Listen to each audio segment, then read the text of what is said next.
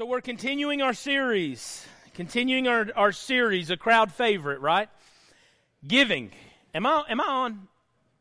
Yes? Okay, good. All right. I didn't say myself as loud as normal. That's cool. That's fine. No, hey, here I come. So we're continuing.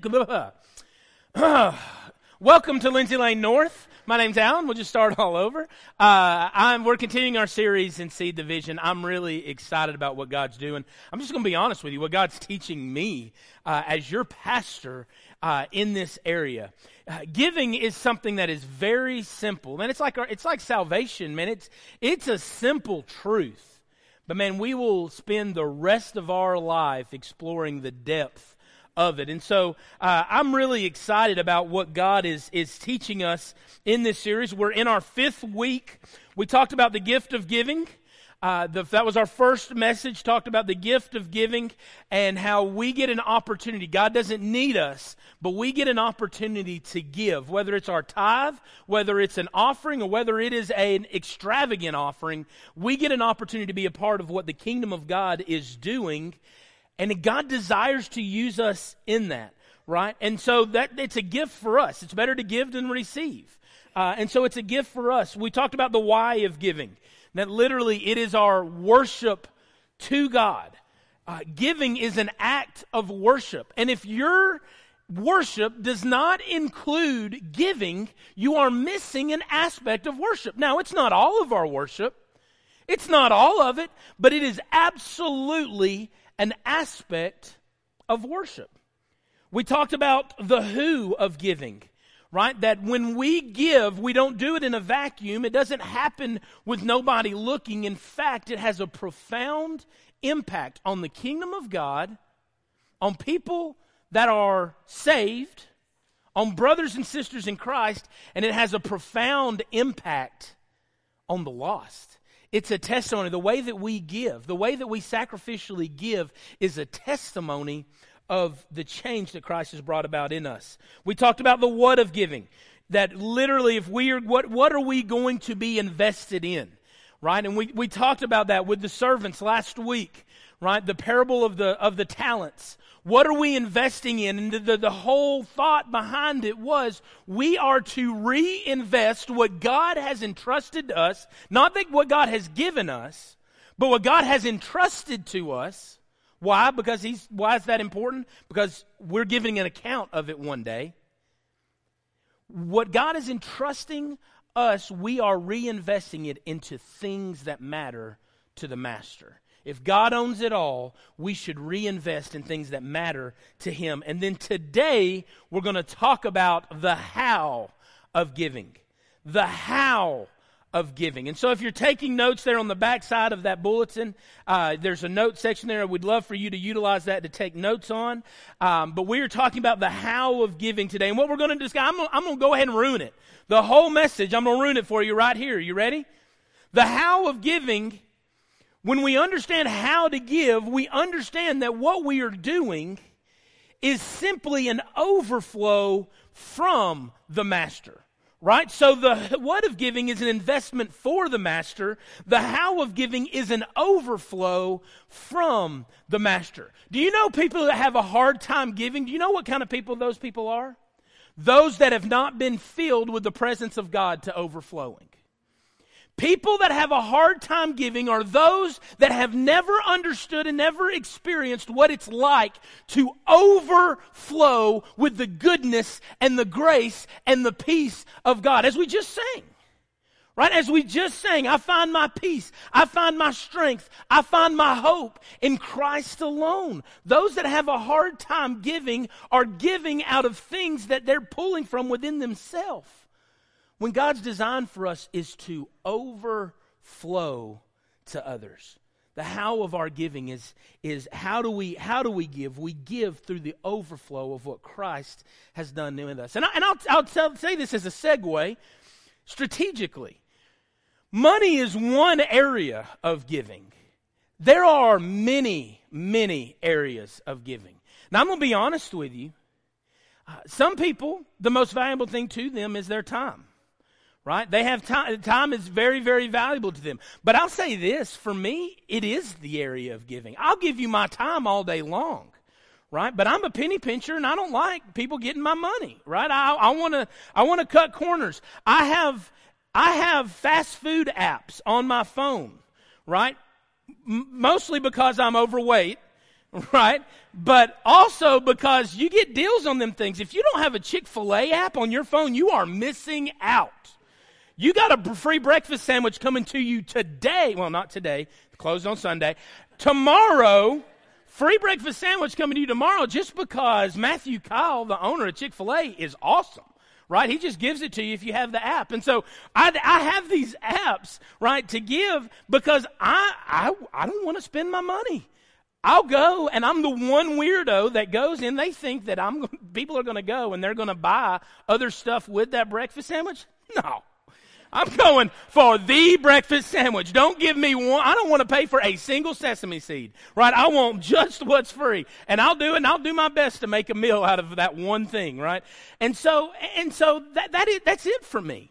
So giving is that area for me. It may be your time. It may be your resources, right? It may be other things in your life, right? But this is just one area. Man, a great way for you to invest in this church is in the area of service, right? We've got ministry teams, and we hadn't talked about this a lot, but we've got ministry teams that need you.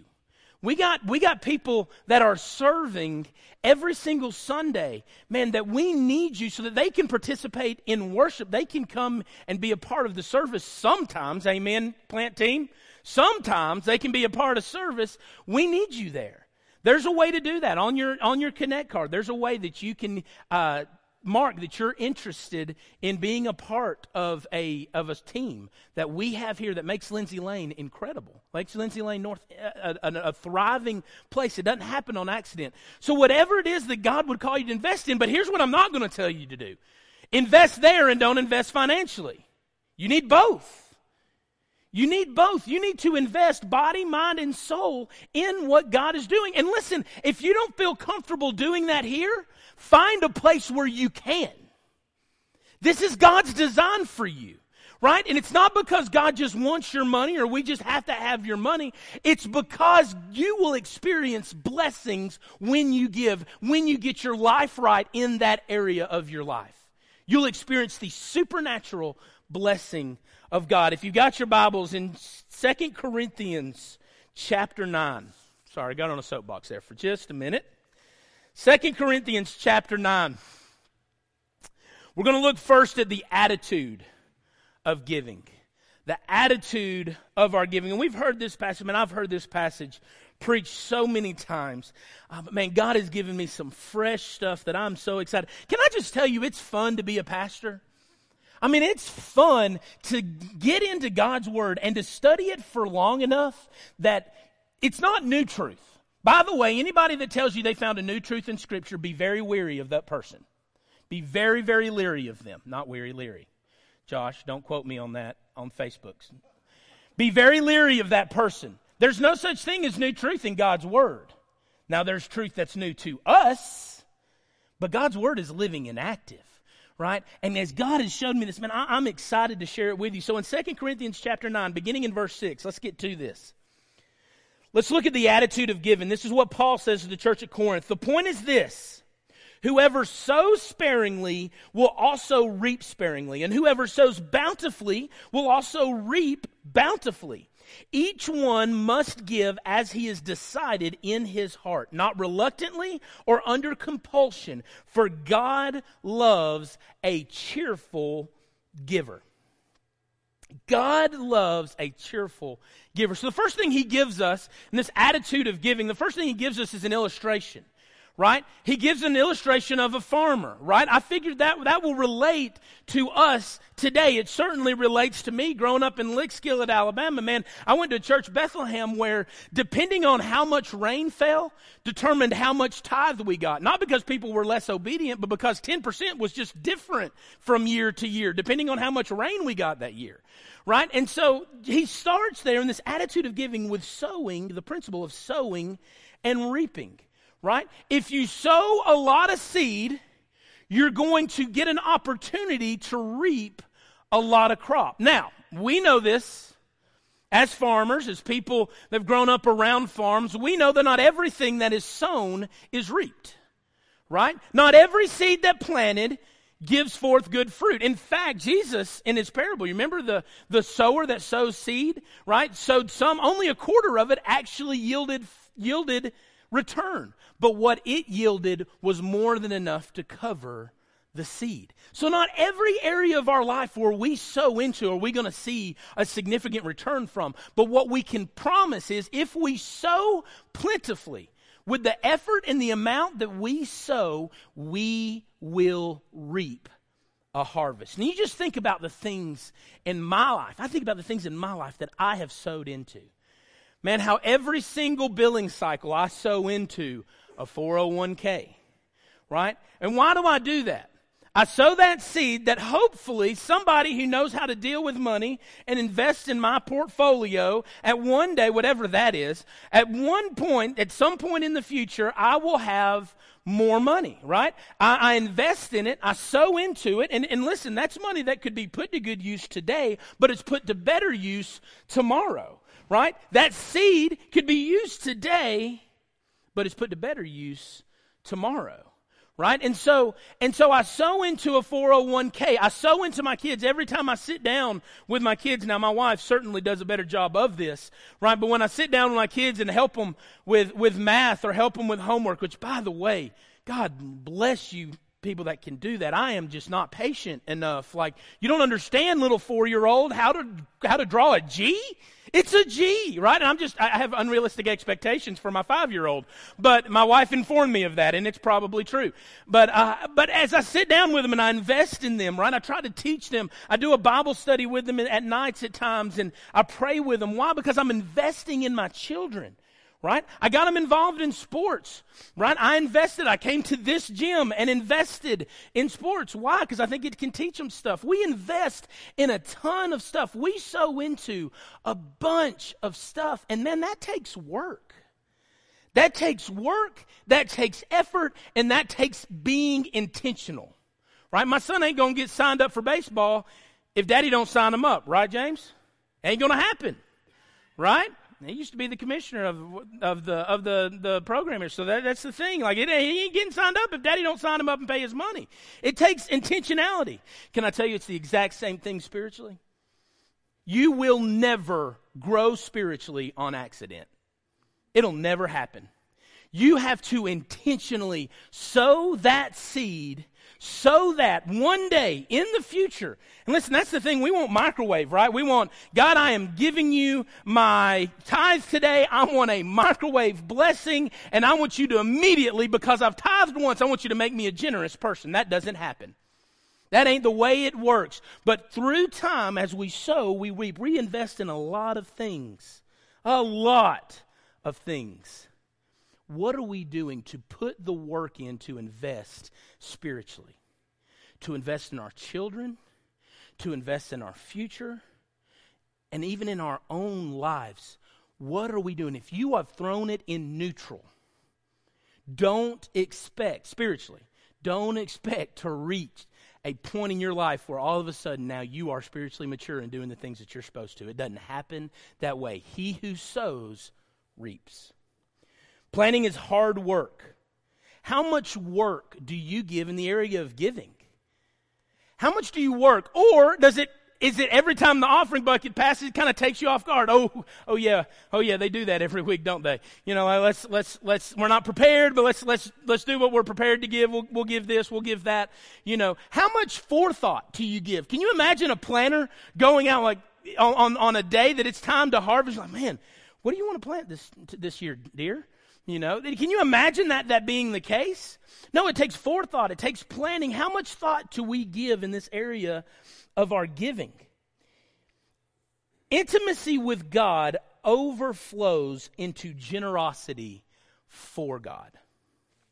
Intimacy with God overflows into generosity for God. What does he say in verse 7? Each one of us must give as he has decided in his heart. Can I tell you, when you came in today, it was already on your heart what you were going to give to the Lord in your worship, in your praise and worship. It was already on your heart what you were going to give financially. It was already in your heart what you're giving right now as you listen and as you interact with God's Word. It was already in your heart. And you said, Alan, I didn't even think about it. And I said, and I'm saying that's the point. That's the point. So often we come in church is an entertainment business when church is not it's an engagement business. We need to be engaging people in the work of the ministry and how we can give to the kingdom purpose, right? But intimacy with God overflows into generosity for God. If we are intimate with Him, if we are being filled up, we will overflow to others. Our heart will decide it. And with God, it's always the heart. Do you remember earlier in the message, remember the widow bringing her 2 little cents that added up to 1 penny. And she gave it, and Jesus said she gave more than any of these other people. Why? Because with God, it's not an amount, it's a heart. You can give the biggest amount, the most extravagant gift you could possibly give, but if it's not in your heart, it would have been better if you had not given it. And yet God can use the most insignificant, financially speaking, insignificant of gifts. If given in the right heart, He can bless it and multiply it 10, 20, 50, and 100-fold. That's the God that we serve. So you may be asking yourself, well, God, are you saying that God can't bless a gift? God can't bless something that I give if I'm not planning for it? God can't bless it if I'm giving reluctantly? If I'm giving out of compulsion because I have to, are you telling me that God can't bless the gift? That's not at all what I'm saying. Look at the screen. God can bless a gift given with the wrong heart. He's God, right? He can remanage your mismanagement. What He can't bless is the giver. If you give the wrong heart, God can bless the money. Man, I promise I can get up here on a Sunday morning and preach God's word not being where I need to be spiritually, and God will still prove faithful to His word. It will not return void. What He can't bless is me. And so for us, when we give, if we give in the wrong spirit, God can still use it because He's God. He's sovereign. But we miss the worship. We miss what it can do for us. My grandfather is a very, very generous man. Pap is his name. Pap for short, because we're close like that. And my Pap is a lover of all foods. My wife already knows where I'm going with this. All foods. And any food that Steve Ostrisky puts in his mouth is the best thing he has ever had. We can be at the sketchiest Chinese buffet eating goodness knows what, which I don't have a problem with as long as it's tasty, and he can eat it. It's the best thing he ever has. And what is immediately his response? Alan, you got to try this. And he's dolloping a big old thing of that on my plate. Why? He's a food sharer. And some people that freaks out, by the way. Not me, obviously. You don't have a problem with much food put on your plate when you're the size I am. And so my grandfather, he's a food sharer. He loves it. Why? Because he's enjoyed something and he wants somebody else to enjoy it as well. When you get an opportunity to share something, you experience the blessing of it, and then you get to experience it all over again. This is the blessing of giving. This is how we give. Out of the overflow, and we get to see other people enjoy what God has given to us, entrusted to us. Number 2, let's look at the argument for giving. We've seen the attitude of giving. Let's look at the argument. By the way, that word cheerful there is the word where we get the English word. It's hilaros is the word in Greek. It's where we get the word hilarious, right? That God loves a hilarious giver. God loves a joyful giver. Probably a better translation than hilarious, though, or how we would think of hilarious, is prompt or willing. Right? When God gives you an opportunity to give, how reluctant are you to do it? How quick does it take to say, hey, here's a need. How quick does it take for you to do this? How much time? Right? Prompt, on time. God wants a hilarious giver. God wants a giver looking for opportunities to give, and as soon as they come, boom, that hand's open. And they're ready to share that food. They're ready to share that service. They're ready to share that finance. They're ready to share and watch you be blessed by it. Let's look at the argument for giving. 2 Corinthians 9:8. And God is able to make all grace abound to you. Remember, giving is a way that we demonstrate God's grace to others, right? People see God's grace through our giving. And God is able to make all grace abound to you so that having all sufficiency in all things at all times you may abound in every good work. As it is written, He has distributed freely. He has given to the poor. His righteousness endures forever. He who supplies seed to the sower and bread for food will supply and multiply your seed for sowing and increase the harvest of your righteousness. You will be enriched in every way to be generous in every way. Boy, that's good.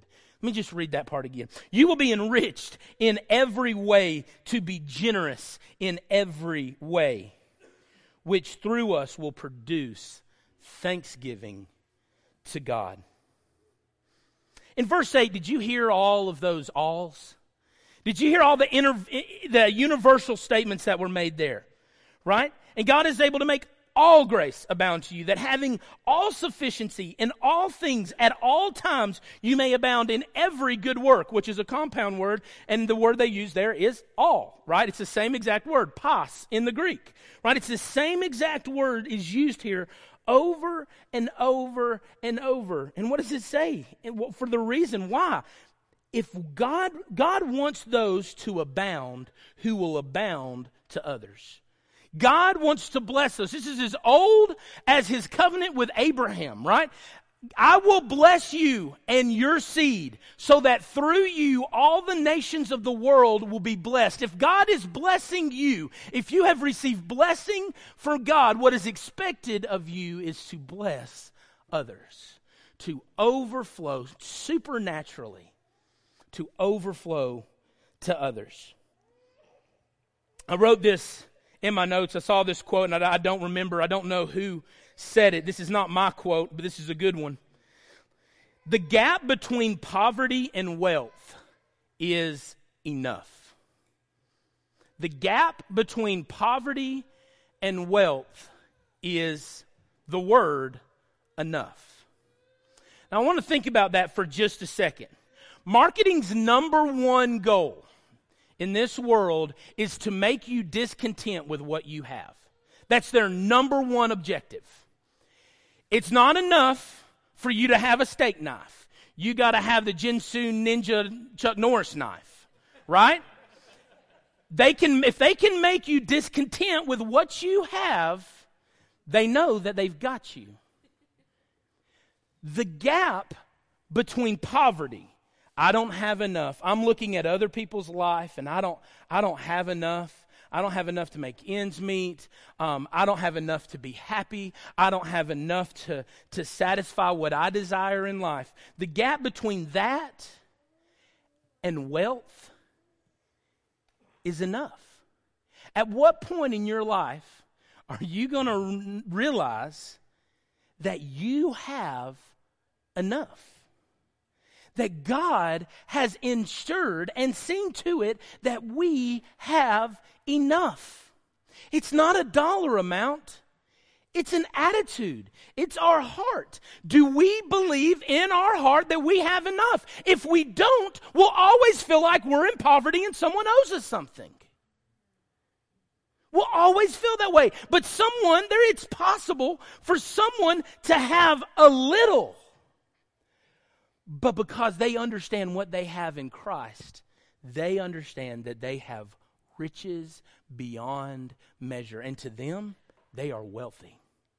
In fact, Paul speaking here, Paul lost a ton of money, of position, and of power pursuing Jesus. But you ask him, when was he wealthier? And he'll tell you. The life I once lived is not worth comparing to the weight I have in Christ. Right? This is Philippians 2. All that we have, all that we need is in Jesus. The life I once lived, he referred to it as garbage, as human excrement. The life I once had, the wealth I once had, the prosperity I once had, it was garbage. I've never been poorer in my life than in that time. But now I understand what wealth is, and I have enough. I have enough. The gap between wealth and poverty is enough. The principle is this: God can do more with our resources than we can. God can do more with it than I can. Listen, he said the sower, the person, the place, the source that supplies seed to the sower and bread for food, the one that meets all of our basic fundamental needs, will supply and multiply your seed for sowing. If you'll do it, he'll bless it. If you do it, he can provide more. And he'll give, and he'll give, and he'll give. If we will just be obedient. I need someone to help me. I need a volunteer for my illustration. I promise you're not going to do anything embarrassing, okay? Will somebody help me? Somebody? Oh, look at Miss Brenna. Here she goes. All right, Miss Brenna. I need you to take this piece of paper right here. Now, this is just a normal piece of paper, copier paper. I borrowed it from the school. They're not going to get it back. They can have it back if they want it after this. There's a hole in that sheet of paper. Now I'm going to tell you, I'm not going to pull any punches. This is exactly what I did. I took this penny and I traced it and I made that hole. I cut that hole out of that sheet of paper. And so, Miss Brenda, here's what I want you to do. This is a penny I'm giving you. You can have it. All right. You're welcome. You're very welcome.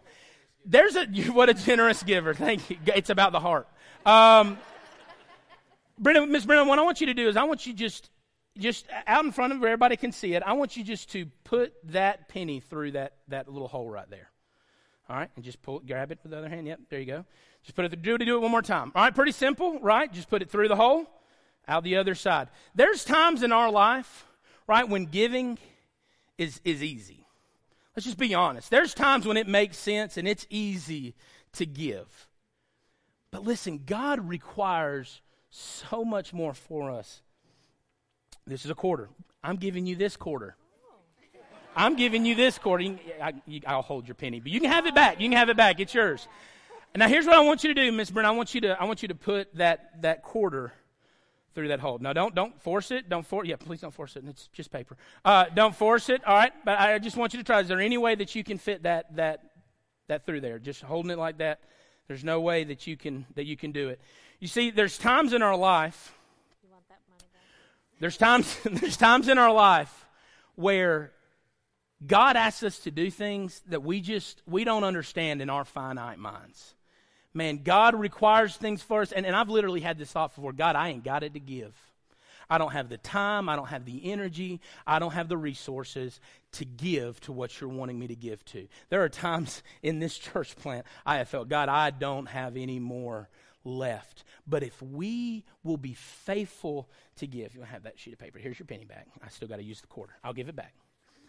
If we'll take what God has called us to give, what God has laid on our heart to give, if we'll put it in His hands,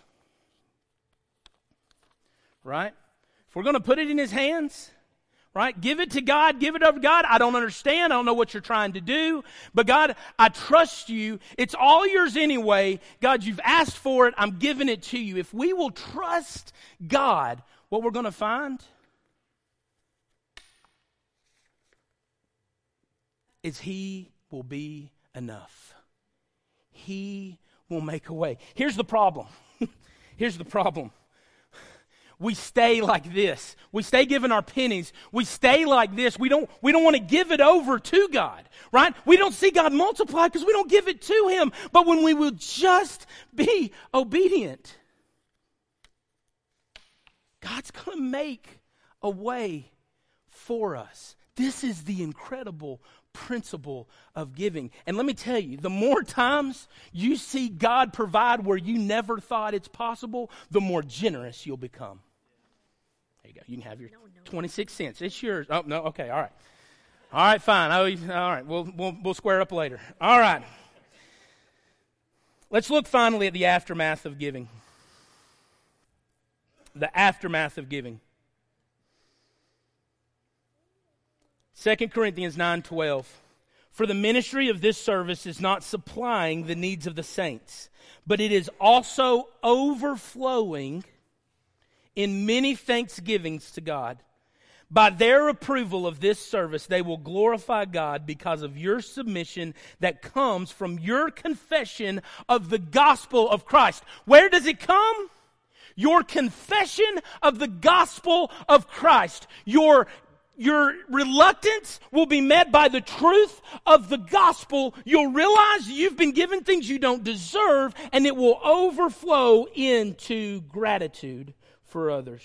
And the generosity of your contribution for them and for all others, while they long for you and pray for you because of the surpassing grace of God upon you. Thanks be to God for His inexpressible gift.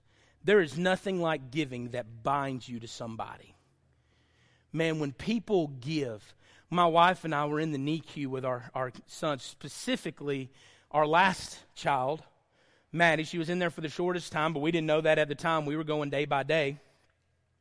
And our Sunday school class at the main campus bought us a gift basket, and in it was a whole bunch of just fast food cars. I mean, we were going back and forth, 3-hour feedings that's how often they feed. And we wanted to make every single one of them during the day. And so we would do that, and that's a quick turnaround. And man, you talk about a long day. And we would do it. We would stay at my papap's house so that we could return quicker to the hospital. And man, it was every single second. And we would try to eat when you could, right? We were breaking the bank. And our Sunday school class did something very simple. They took up a love offering and they got us a whole bunch of these cards that we had an opportunity to eat. Can I tell you, I am forever grateful to those people. Why? Because they didn't have to, but they did. And the result was thanksgiving to God on their behalf because of what they gave. There is an aftermath to our giving that creates unity. Generosity produces unity. If you feel like you're disconnected, if you've been at our church for a long time and you feel disconnected, let me tell you, let me give you a hint. Let me try something. Invest. Invest, not just giving, invest. Invest in small groups, invest in ministry teams, invest in anything that we do, in community outreach and missions. Invest financially, invest. Put skin in the game and watch what God does. Invest back. Generosity produces unity, but gratitude produces generosity. What does he say at the very end? Thanks be to God for His inexpressible gift. You know what he's reminding the church of Corinth? Anything that you give, I promise you it's not more than what God gave. I promise you it's not more than He gave. Thanks be to God for His inexpressible gift. Church, if you are thankful that God has transformed your eternal destiny from hell to heaven, from darkness to light, if you are excited about that fact, it should produce thanksgiving that results in generosity in your life. This is the aftermath of our giving. Other people are affected. The church is brought together. This is why it's so important that Paul deals with it. It's why Jesus dealt with it, because it's important to who we are as a child of God to give everything we have to Him. This is how we do it. God, fill me so that I can overflow and fill others that are desperately empty. This is God's plan for us in our giving. If you would, bow your head and close your eyes. I pray in this room today, in the sound of my voice, I pray that you're in here, and when you hear me say to be filled with the presence of God to overflowing. I pray that you understand what I mean by that. Jesus has made a way for every one of us to be in a personal relationship to Him. Why is the church at Corinth so reminded and so excited and so motivated by Jesus, by God's inexpressible gift? Why does Paul have the audacity to say you should give? Why do I have the audacity to say that you should give to the church, give to what God is doing, give to the community of Elkmont? Why do I have the audacity to say that? Because I've seen what it's done in my life through my relationship with Him. I don't see giving the way the world sees giving anymore. God has supernaturally changed that for me. And I want you to know that He can do that for you. Jesus was sent to this earth, the Son of God, died on a cross for your sin and for mine. And you see, He did what we couldn't do. He lived sinless.